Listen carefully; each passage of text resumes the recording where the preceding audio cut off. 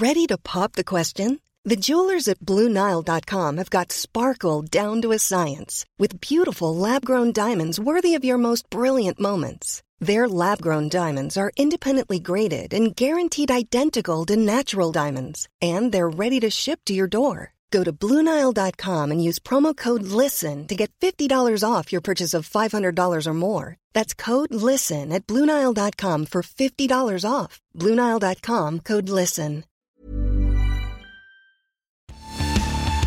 Hello, you are very welcome to The Tonight Show. Condemnation after homeless migrants are threatened in a reported attack on their makeshift camp in West Dublin. I mean, I've worked in the area of migration for decades. I'm more worried now than I've ever really been in terms of safety of people who come to our shores looking for protection. Later, will guarded body cameras mean more Big Brother-style surveillance? We debate the issue. And we hear one young woman's horrific story of her tummy tuck surgery abroad.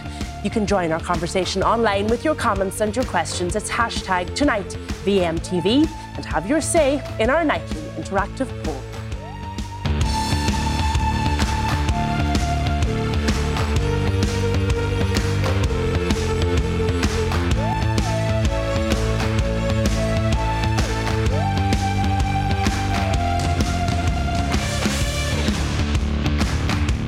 First tonight, the government has strongly condemned a reported attack on a makeshift migrant camp in Dublin at the weekend. During the incident, those living there were reportedly threatened by an armed group, some of whom had dogs. The Taoiseach has asked Gardaí for more information on the incident. Meanwhile, the UN's refugee agency says it's concerned at recent developments. We're seeing scenes that we've never seen before in Ireland. We heard the Garda representative organisation coming out in the last few days saying that they're concerned. It does seem that some people are using protests and genuine concerns that people in the community may have as cover for violence, for intimidation and hatred. Well, I'm joined on my panel tonight by Senator Garret Ahern of Fine Gael, former TD and socialist activist Ruth Coppinger, executive editor of the Irish Daily Mail, John Lee, Liam Herrick, Executive Director of the Irish Council of Civil Liberties, and Jimmy O'Gorman from Lismore Heritage Centre in County Waterford. Now, we did ask the main opposition parties for a spokesperson tonight, but nobody was available to us. So, John, I'm going to come to you first, because as we said there at the beginning, look, there's been widespread condemnation of this attack at this sort of small tented village in Ashtown in Dublin.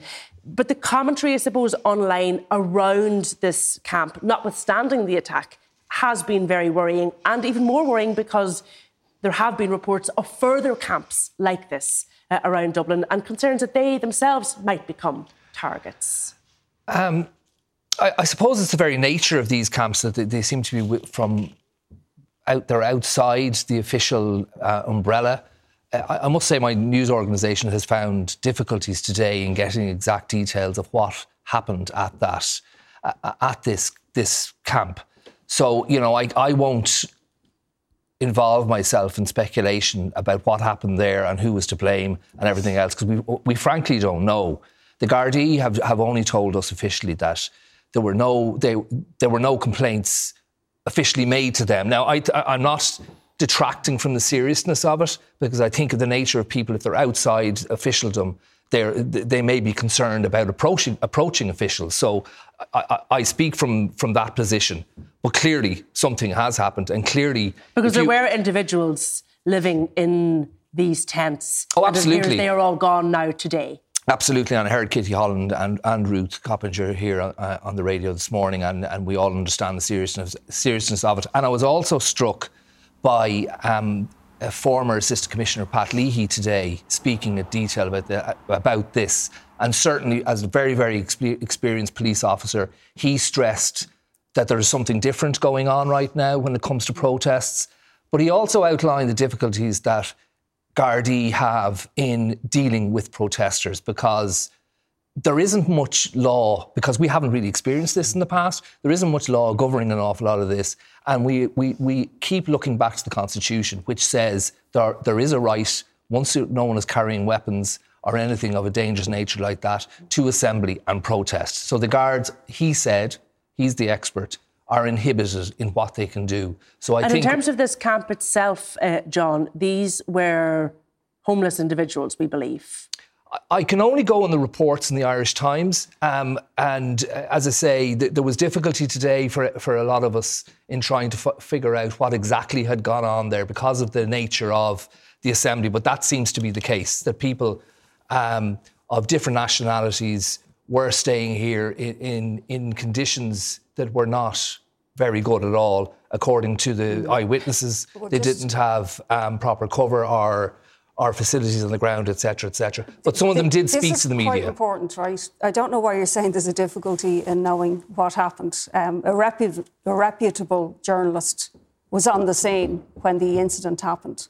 Now, the reason I think this is important is an attempt now online by Gript and some of these, right-wing, far-right sources to say nothing happened. And I don't know if that's exactly what they're saying. They're just questioning some of the narrative around what happened at this camp. One of the victims came to the protest that we held in Ashtown tonight, and some of our supporters spoke to him.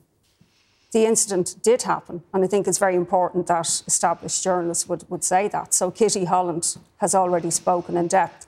So essentially what happened is that these men were staying there for at least 7 months. Many of them are working.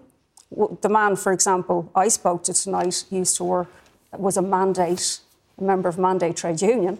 These are workers who have fallen on hard times. And there's also camps near me that there's Irish couples in Blanchardstown along the Tolka Valley. And what the difference here was that these weren't Irish, so somebody spotted them and decided to video them, and that invited online racial abuse. And these men were attacked with a group with dogs, a baseball bat, sticks, one of them wearing a balaclava. So I think it's important to put those facts out there. Okay. And the community in Ashtown responded tonight with a very important solidarity protest, and we have to. And you said there was about 300 people turned out to that protest. Absolutely. This is a multi, ethnic, diverse community, young, and does not want this in their name, because this was a small gang of racist thugs. Do you think is there a danger here, Ruth, that we over-exaggerate sort of this anti-immigrant sentiment that we're seeing now? Yeah, absolutely. The far right it's a serious issue. So I want just to put it in context. Yes, they do represent a tiny number, but the perfect storm has been created for the far right to grow. I mean, we've come through a global pandemic which hit so many people, in so many different ways. We have a massive housing crisis for over a decade, which the established parties have failed to address. They've left vulture funds. And we see this, don't we? We see this at the weekend or last Friday. And we see the housing crisis. Figures, and then you have a war where people are being brought in very, very rightly. I think the majority of people in Ireland want to accommodate people, but there is a problem. And I would have said this on this show before, because people who are downtrodden and suffering from the housing crisis look and say the government is bending over backwards to accommodate people from other countries when they did nothing for us. And there's an element of that. But there's an element also, the far right aren't just using the housing crisis, they're also stirring up the most base and backward association of unvetted men with rape and sexual abuse. And I think we really have to challenge that. Do you see this, Liam Herrick, as a serious escalation in terms of anti-immigrant sentiments in the country? Well, I think we need to separate out a couple of different things, Ciara. I mean, what we're talking about in terms of this incident and other incidents as well are crime. They're serious crime. And if you listen to the Garda Commissioner over the last couple of weeks, he's talking about an increased concern on the part of the Guards about criminality around some of these protests. So we can have a conversation about the constitutional right to protest and all the rest of it, and we can have a conversation about community concerns. But crime is crime, and we need to deal with those criminal elements. We also need to send out a very clear message that if there is serious criminality associated with some of the groups that are opposing refugees in some areas as well, then anybody that associates with those groups or those demonstrations can't say they didn't know that there is a criminal dimension going on. Now, there's a separate question about... There are separate protests, are there not? There are, but I mean, there's been protests in Finglas recently where there was threats voiced, or serious violence against guards, against politicians, against members of the community. So these are serious matters that deserve a serious criminal justice response. OK, I want to speak to you, Jimmy, because there was a protest yesterday in Lismore in County Waterford, a peaceful protest, 200 local people. I think it has been verified that it was mainly local people who were voicing their concerns over the fact that their local hotel was being turned into a direct provision centre. What are they opposed to, Jimmy? What they are opposed to, Ciara, straight away could I clarify here and now that Lismore is a most welcoming town and has been for centuries. And over the years, we have welcomed all sects, all creeds and people from all countries. A lot of those people have integrated into the town, and some of them are playing a very important role in the different volunteer groups in the town. And can I say already that we have about 35 to 40 refugees and Ukrainians in the town. But living in Lismore at the moment. In Lismore at the moment, and they are living in maybe private houses and other places that were available. And to say, I'm not too happy with the word protest, because this is not a protest against anybody coming into our town. We are just have a strong feel. Lismore is a heritage town, number one, and number two, it depends on tourists. So what's the opposition here? Because this is a hotel that has been vacant. Very clearly, Ciara, I can very. It's now going to be used as a direct. I can very easily explain. There is no opposition. I want to make that very clear. There is no opposition to anybody coming into Lismore. I am here for two reasons tonight. Number one is the lack of communication and the lack of information on this very serious project, one of the biggest to take place in Lismore. There are, when the final numbers are in that were to come into Lismore Hotel, it would be about 120, 15 to 120. The population of Lismore is roughly 1,350, 400 people, 1,400 people. So that's a tenth of the population is going to land into a town without anybody being told anything about it until about 10 days ago. But what is if you had been told 3 weeks ago, 4 weeks ago, 6 weeks ago, let's say, yes, that this hotel, this local hotel in Lismore, was going to be turned into a direct provision centre, if you had been given more notice and more communication, but ultimately the result being the same, that the hotel would become a direct provision centre, would you still have an issue with it? The result, I think, wouldn't be the same. Because if we were allowed, as people who know the situation and the structure of the town, we would have been well able to sit down with people, I don't mind, but a representative of the government, somebody from the top, to come down and say, look, this is what's happening. I know straight away that Should this hotel be allowed to become a direct provision centre? Here, can I just finish, please? I'd have no bother in taking the doors to 5 or 6 suitable places that could be suited. But the hotel is in the centre of the town, on the main street. And you're going to put 120 people into that. And at the moment, I can tell you here and now, that the hotel at the moment is just a building site. The scaffolding is up outside it. It isn't ready to move into it.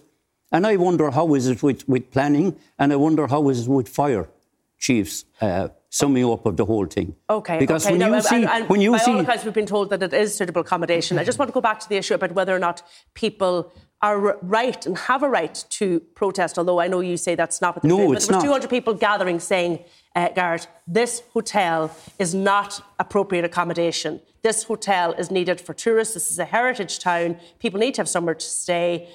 We need it to support the local economy here. Do not use this hotel as a direct provision centre at the moment. Are they right?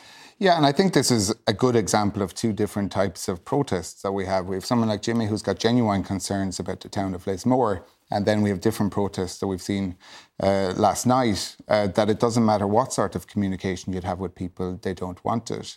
Obviously, under normal circumstances, communication is really important, and that's what would have normally been done. I know from experiences in Tipperary where people would have been brought into Borrisokane or to Thurles, and there's been good communication, and the community have rallied behind it and supported them, and it's been really positive.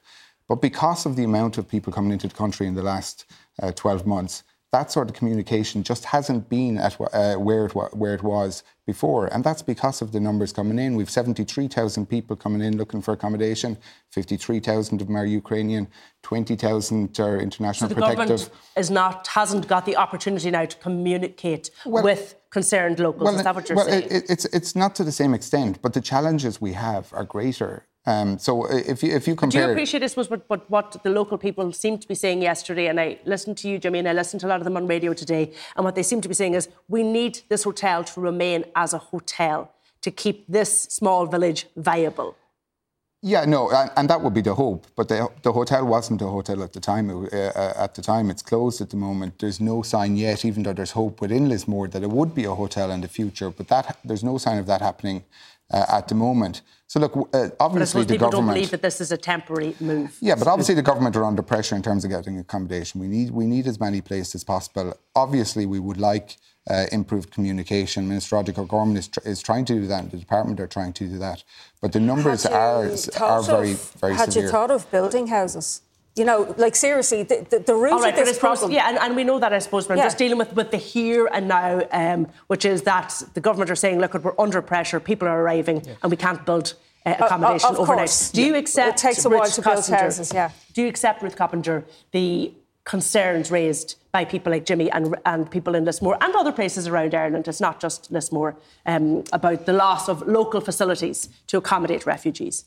Well, I don't know Lismore, obviously, so it's very difficult for me to comment, but I could appreciate that many towns may feel that they can't take in such an influx. But the key issue, the reason I said about building houses, of course we have to acquire accommodation. This is a war situation. But the government isn't building houses. Fingal County Council, where this year. Oh yeah, can I just finish? Fingal County Council, which is the second biggest local authority in the state, didn't build one single house of its own last year. And then we have people in tented villages along the Tolka Valley. And we have people who contact me on a daily basis in dire situation. That hasn't changed as a policy of the government. They're putting all of their faith in private enterprise. And in fairness, we should acquire... In fairness, I do think the government, Joe Bryan, recognised today that relying on private enterprise to provide accommodation to refugees is not the solution. No, it's However, not. it seems to be the only short-term solution. But just to be clear, like, the demand on housing is increasing year on year. You know, we have 73,000 people in at the moment, 53,000 Ukrainians, 20,000 international protective applicants. That's up from 7,500 last year. We've 30,000 extra Irish people coming home. You'll see in the report today that there was we've the fastest growing economy in Europe at 12.2%. You'd expect more Irish people will come home because of that. The demand on housing is much greater than one would hope. And the supply is way below where it needs to be. That's because of a number of factors. OK, I just want to ask you, Jimmy... Could I make a point? You can. Please. Is that it's ironic in a way that over the weekend, Lismore Heritage Centre were in Dublin promoting nationwide and worldwide Lismore as a heritage and a town to come to visit for tourists. Now they can... What's the point in advertising when there's going to be no hotel? People in that hotel... Sorry, Jimmy, just to be clear, that hotel wasn't available to tourists. It was closed. So is there not something... Sorry, let me just ask you a question. Is there something... And I'll give you a chance to respond to this. Is there something, which I've heard suggested today, morally wrong with leaving a hotel which wasn't being used empty while people are homeless or in need of accommodation? I'd agree with you that would be, but that's not the case if there was proper communication and information on it. I am telling you here now that there are at least 4 or 5 places in Lismore that could provide this accommodation, and there wouldn't be 120 people in together in a small building, and we could still be there. But to have to advertising yesterday or over the weekend and now to find that there's no hotel, does that make sense? The hotel has been idle for 5 or 6 years, but there are also people in Lismore who improved their facilities and people who bought new businesses on the hope that Lismore was going to have a hotel and people would be coming into the town. Can you just respond to that briefly? So there's no guarantee the hotel in Lismore would be in a hotel over the next 6 months, 12 months. Like, the department would work with the local authority in Waterford in terms of deciding places where refugees could go. Yeah. That conversation would have happened between the department and the local authority of where in Lismore they would be able to prioritise. Obviously, so you feel that they would have exhausted any other opportunities? Well, I suspect that would certainly happen. Most local authorities would have a very good understanding of what's possible and what's not possible. What people might hope for and individuals in Lismore might hope for, and I know the area quite well because I'm close to it, but sometimes what you hope for actually isn't possible. The local authority would play a key role here. OK, Liam. I mean, I think everybody accepts how difficult it is. You know, we're in a very difficult situation for all the reasons that Garrett set out, but we're a year in and the government strategy is still overly reliant on hotels. And it's two difficulties in that. First of all, it concentrates the burden predominantly for housing in tourist areas, especially on the West Coast. And also now it's seasonal, so we're coming into a real crisis in the spring and the summer. So there has been a year to come up with slightly better plans, and that hasn't happened. In the next 3 to 4 months, the government needs to come out with something very substantial about short-term temporary housing. And we're not seeing very encouraging signs in that. And I think that's in every section of society, those that are working with refugees and migrants and those communities that might be receiving them. The concern is they don't see the plan that is convincing to them. OK, I want to leave just the last question to Jimmy, because he's leaving us after this panel. If people are moved into this now direct provision centre, what will people in Lismore do? Well, it's too late then. It's too late if they're moved in. You know, we're trying to. This is the most peace. Yesterday there was over 300 people in Lismore. The most peaceful. It wasn't a protest. It was a gathering of people that were saying, look, why take the hotel from us? We had an opportunity of getting the hotel back up and running. We were promised in the early stages that it was going to be there for commercial use and that people were going to be coming back into the town again. People invested a lot of money to improve their premises and to do... John, this is going to... Sorry to cut across, I'm just conscious of time. This is going to be an even bigger issue for the government in the coming months, given the fact that so many of these hotel contracts are coming to an end. Yeah, I do know Lismore, and it's kind of place that one would hope to get away from the rat race. My wife is from Waterford, so it's a rather secluded but beautiful spot. We seem to be arguing, unfortunately, with communities over housing 127 people here and there, where it's projected that 100,000 people will seek refuge from Ukraine on top of those seeking refuge. And the government has not come up with a mass housing solution to that in, as a few panellists have said, the space of a year, and they don't look like anywhere near it. And I go back to, we were at the airport when refugees first started arriving from Ukraine, and I asked Leo Varadkar there, who was Taoiseach at the time, is this the opportunity to do something dramatic with the housing crisis? And in his endearingly frank way, he said, well, if there was something dramatic we could have done with the housing crisis, we would have done it already. So. All right, look, we're going to have to leave it there for now. My thanks to Jimmy. The rest of the panel is staying with me. Next, Garda body cams. Are we heading towards more surveillance on us all? Stay with us.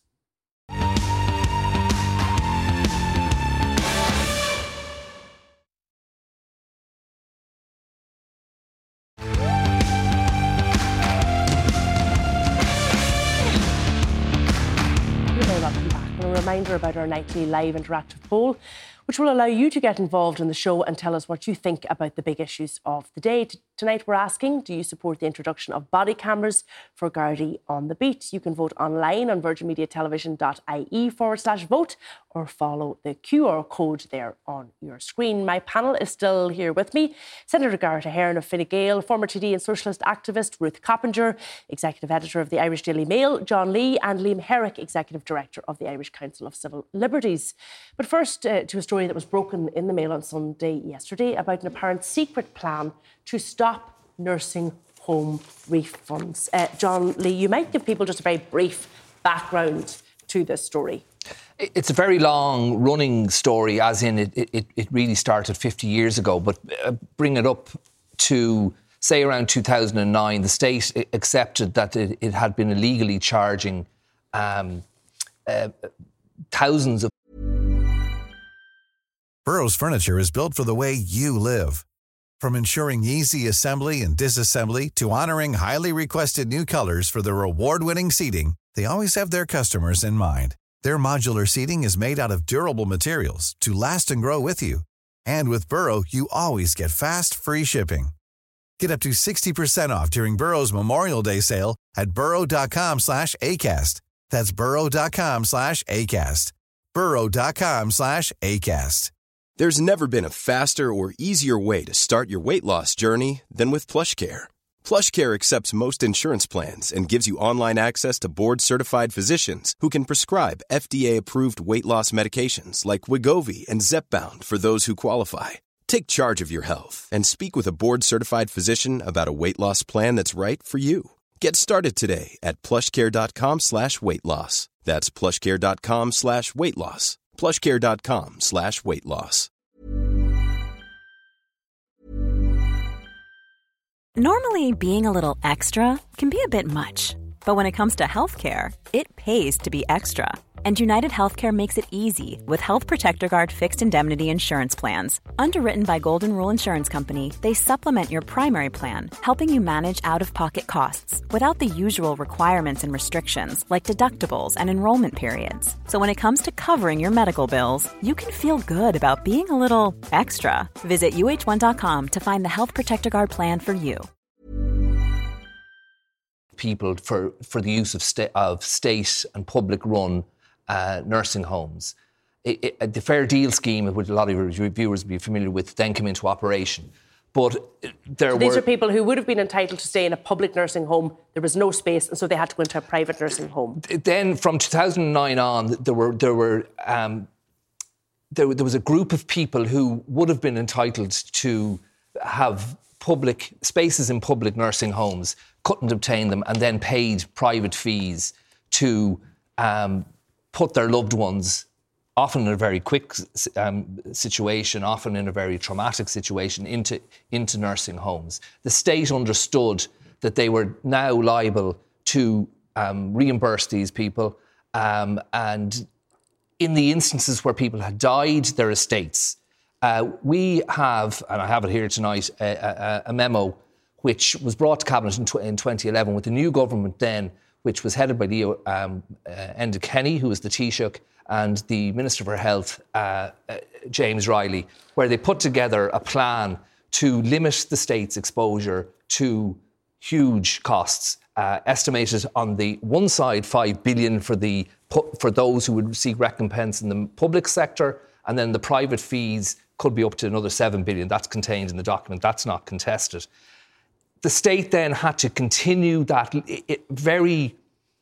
I'll be careful with my language here, but a very strong legalised effort to contain the state's exposure. That essentially means pay as little money as possible to those people who shelled out of their private funds. And there was no question, John, about whether or not these people were entitled to this. Absolutely none. And that wasn't really up for debate. What the state also accepted was that it had no real legal argument. So what they would do would be let people, by whatever way they wanted, to find out they were actually entitled to this, go and get themselves a legal team. And we know, as journalists, probably it's easier for us to deal with legal people. Often a lot of ordinary individuals don't like doing that, and they can't afford it.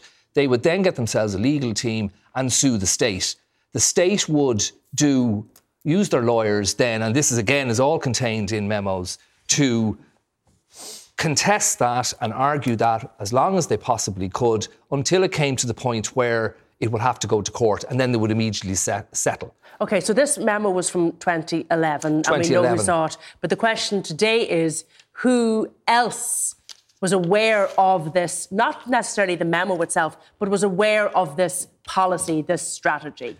Now, the Taoiseach today, Leo Varadkar, was speaking on News Talk. He said, although he was Minister for Health at one stage, he wasn't aware of this memo. That's what he said, and that the story is more complicated than perhaps your newspaper has presented it.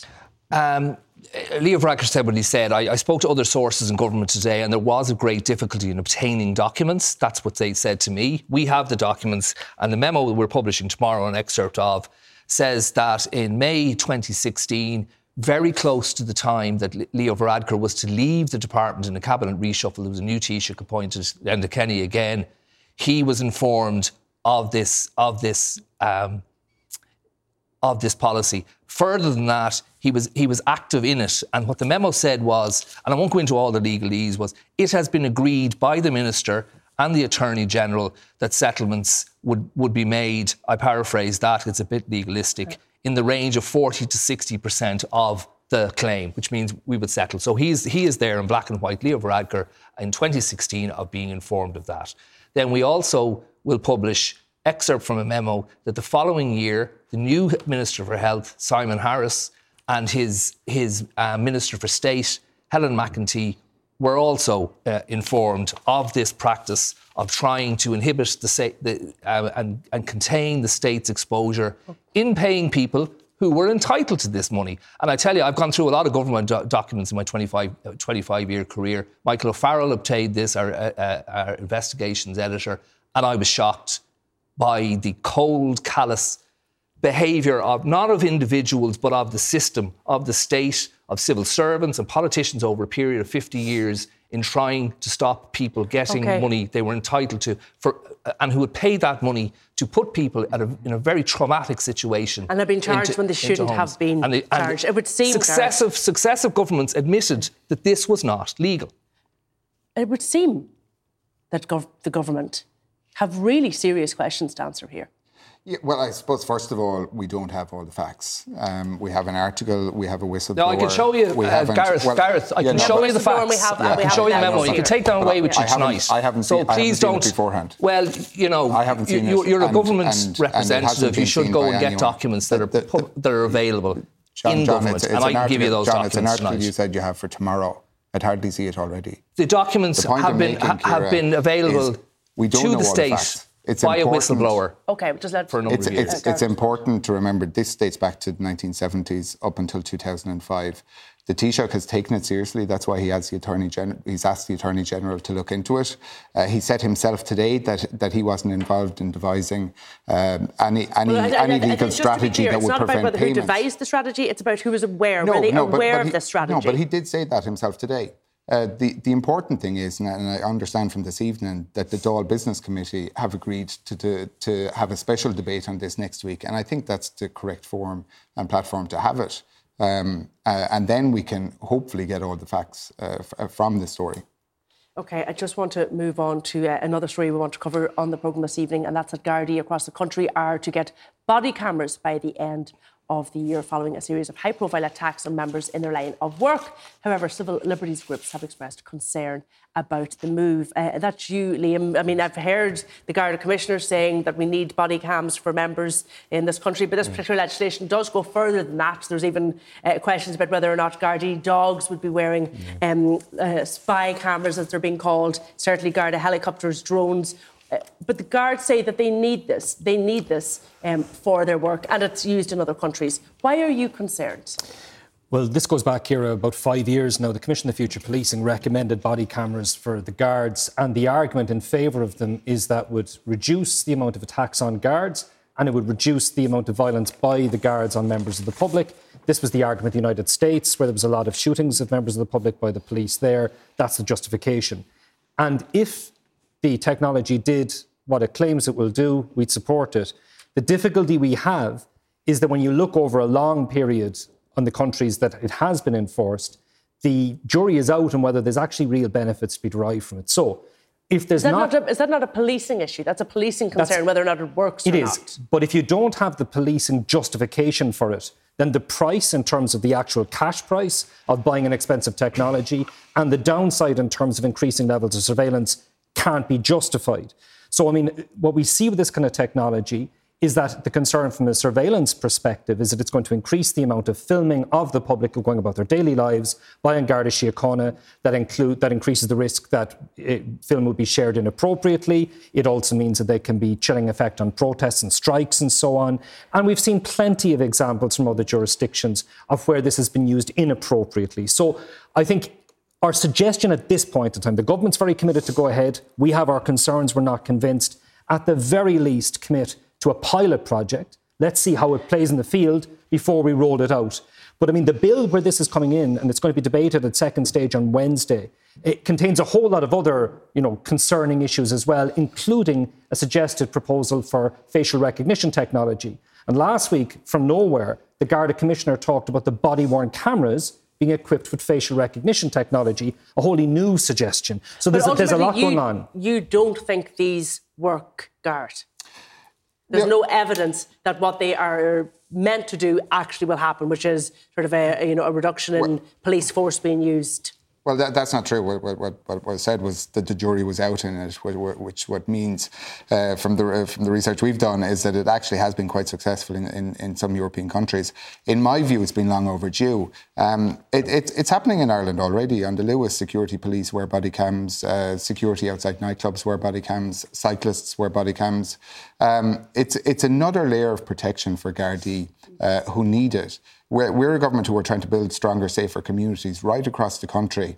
This is one layer of protecting Gardaí who need that protection so they can protect communities. Was just say there that it is open to abuse and it has been abused in other countries. Well, that might be a case to a small extent, but that doesn't mean you should introduce something that actually protects communities. This is giving one layer of protection to Gardaí. We've been talking earlier on about how, the far right and certain small cohorts of people are attacking Gardaí. Instead of having the cameras on Gardaí, we should have Gardaí having cameras on the individuals who are intimidating them and attacking them. I think that's a fair and right thing to do for people who are serving the state. OK, just Ruth back in there. Yeah, the thing about the far right, actually, there's been very little of monitoring of the far right by the Gardaí. If you compare the actions to the Debenhams pickets, for example, which I myself was lifted off by Gardaí, the amount of attention that went into that in comparison to the far right is incredible. That point needs to be registered.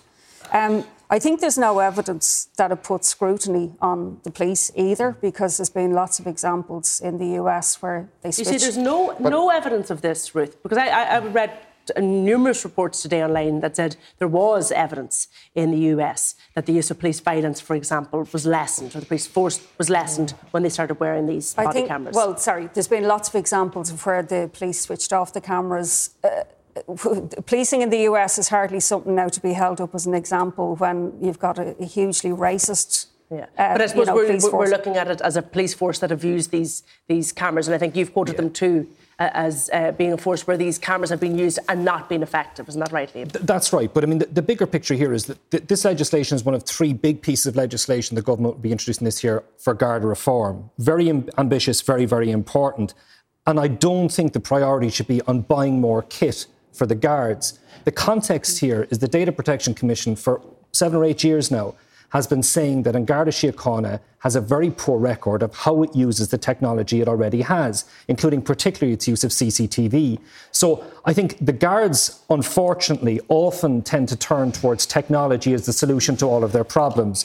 There's a lot of issues. Could the guards not be trained to counter that problem? Well, what the Data Protection Commission has been saying is there's inadequate training of the staff to use the technology they already have. So I think we should be proceeding with caution here. Okay. It's just important to say that the Commissioner Harris himself has been on record as requesting this, that it'd be good for Gardaí. And that's what we've done. We followed through on what the Commissioner has asked for. And the camera gives further evidence for prosecutions for Gardaí. And when Ruth talks about the case she had with a Garda, well, a Garda camera there would actually help to verify whether what she said is true or not. OK, let me just look to our poll this evening, because we did ask people, do they support the introduction of body cameras for Gardaí on the beat? And the result of that poll was 91% in favour and just 9% against. So it seems, Ruth, that the majority of people want to see our Gardaí wearing these. Well, I think there has to be a discussion and a debate. I don't think there has been before the poll, in fairness, but I think there's two issues. The Gardaí were found not to be answering 999 calls, which is a pretty basic requirement of any police service. And these were serious calls, domestic and sexual violence. And I think another reform is the watchdog GSOC in terms of the Gardaí, which is completely inadequate. All right, look, we'll have to leave it there for now. My thanks to my panel this evening, Garrett, Ruth, John and Liam. After the break, one young woman's story of how her tummy tuck surgery abroad went badly wrong. Stay with us.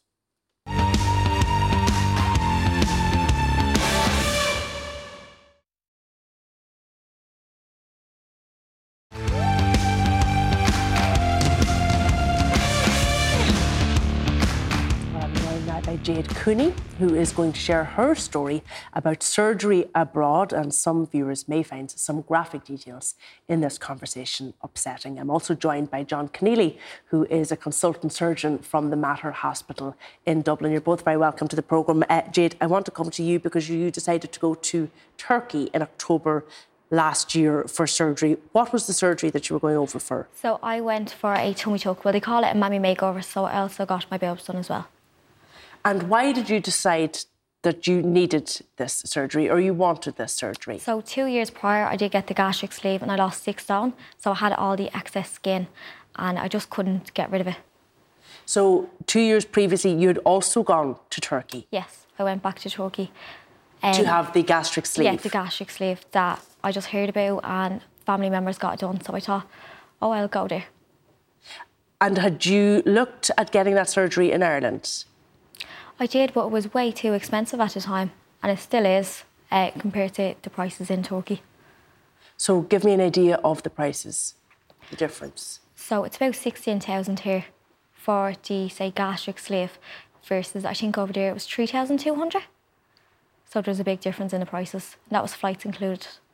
So you flew over 2 years ago for the gastric sleeve? Yes. And was that surgery successful? Yes, that was, because it was a little keyhole surgery. And other family members had had the surgery as well, is that correct? Yes, loads of my family has. Gone over for gastric surgery? Got gastric surgery and has great success with it.